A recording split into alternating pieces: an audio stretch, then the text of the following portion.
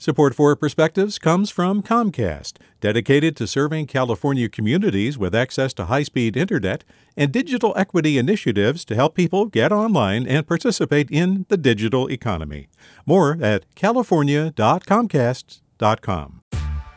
Hey there, this is Brittany Luce from NPR's It's Been a Minute. KQED's podcasts like The Bay, Bay Curious, Mind Shift, Right Nowish, and more all tell the stories of the Bay and beyond with reliable, human-centered journalism.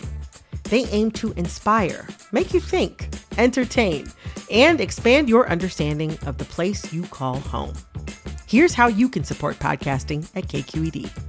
Showing your support is easy, and you can join Brittany in supporting KQED Podcast too at donate.kqed.org/podcast. That's donate.kqed.org/podcast. From KQED. It seems inevitable. In addition to American Girl dolls and the game of Risk, the Toy Hall of Fame named the Simple Pail of Sand as one of this year's inductees. Who doesn't remember the feeling of sand between our toes? And if we had tumbled in the sandbox or on the beach, in our mouths. I remember first realizing sand could flow like water from my sand pail, could reform itself, when dampened, into material for sculpting and molding. How often had these small grains helped me build castles and produce sand pies? I'd later learned sand could be used as an abrasive when I took sandpaper and rubbed smooth pieces of wood I'd later want to stain. How many times have I seen sandbags outside building entrances, protection against floods?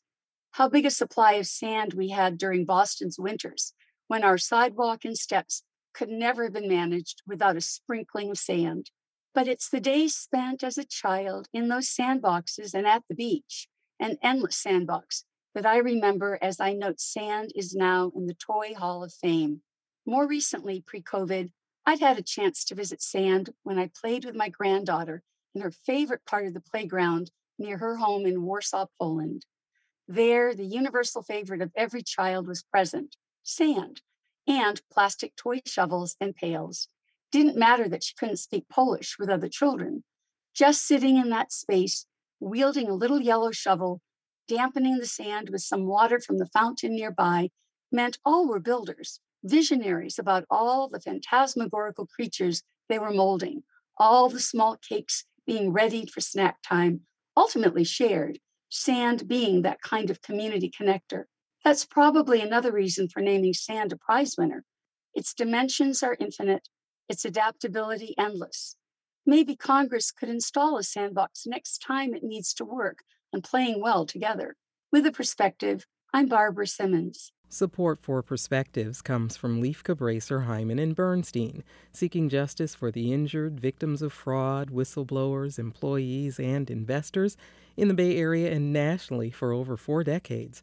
Online at lchb.com. Support for Perspectives comes from Comcast, dedicated to serving California communities with access to high-speed internet and digital equity initiatives to help people get online and participate in the digital economy.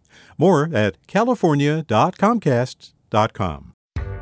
Hi there, I'm Rand Abdel Fattah from Throughline. If you're listening to this podcast, you know that KQED produces exceptional storytelling that keeps you informed, inspired, and entertained. Their podcasts cover issues from your neighborhood to the entire country and everything in between. Support this work today. You can help us continue to bring quality podcasts to your ears. Just head to donate.kqed.org/podcast. That's donate.kqed.org/podcast.